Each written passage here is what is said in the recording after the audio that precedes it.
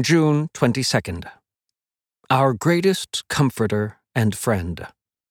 For we do not have a high priest who cannot sympathize with our weakness, but one who has been tempted in all things as we are, yet without sin. Hebrews chapter 4, verse 15. Quito Espiritu, the Expositors Academy, Philippines. Being a disciple of Jesus Christ is often difficult. Though we seek to manage our lives well, trying to obey all of God's commands stretches us beyond our limits and exposes our weaknesses. It can sometimes feel like we are wet sponges with our sins being squeezed out of their concealment. This can be humiliating and disheartening and can cause us to crave sympathy.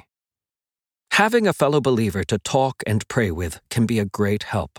However, even the best friends can be limited in their understanding of how to help with our needs, and limited in their ability to show compassion. This is not so with Christ, our high priest.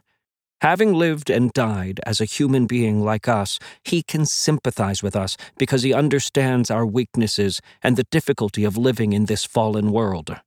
Yet unlike us, he never sinned.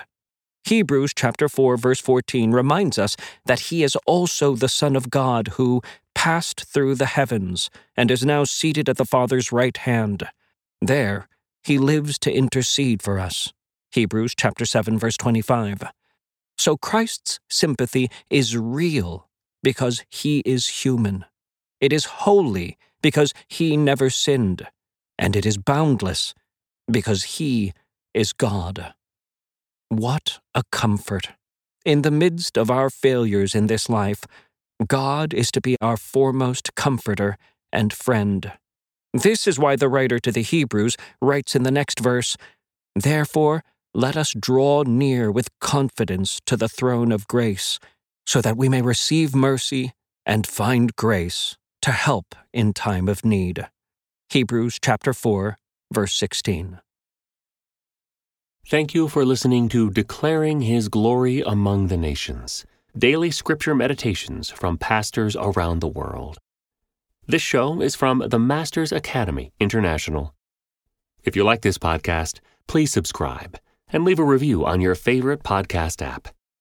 The Masters Academy International is committed to fulfilling the Great Commission by training Indigenous church leaders worldwide. For more information and to learn how to get involved, visit www.tmai.org.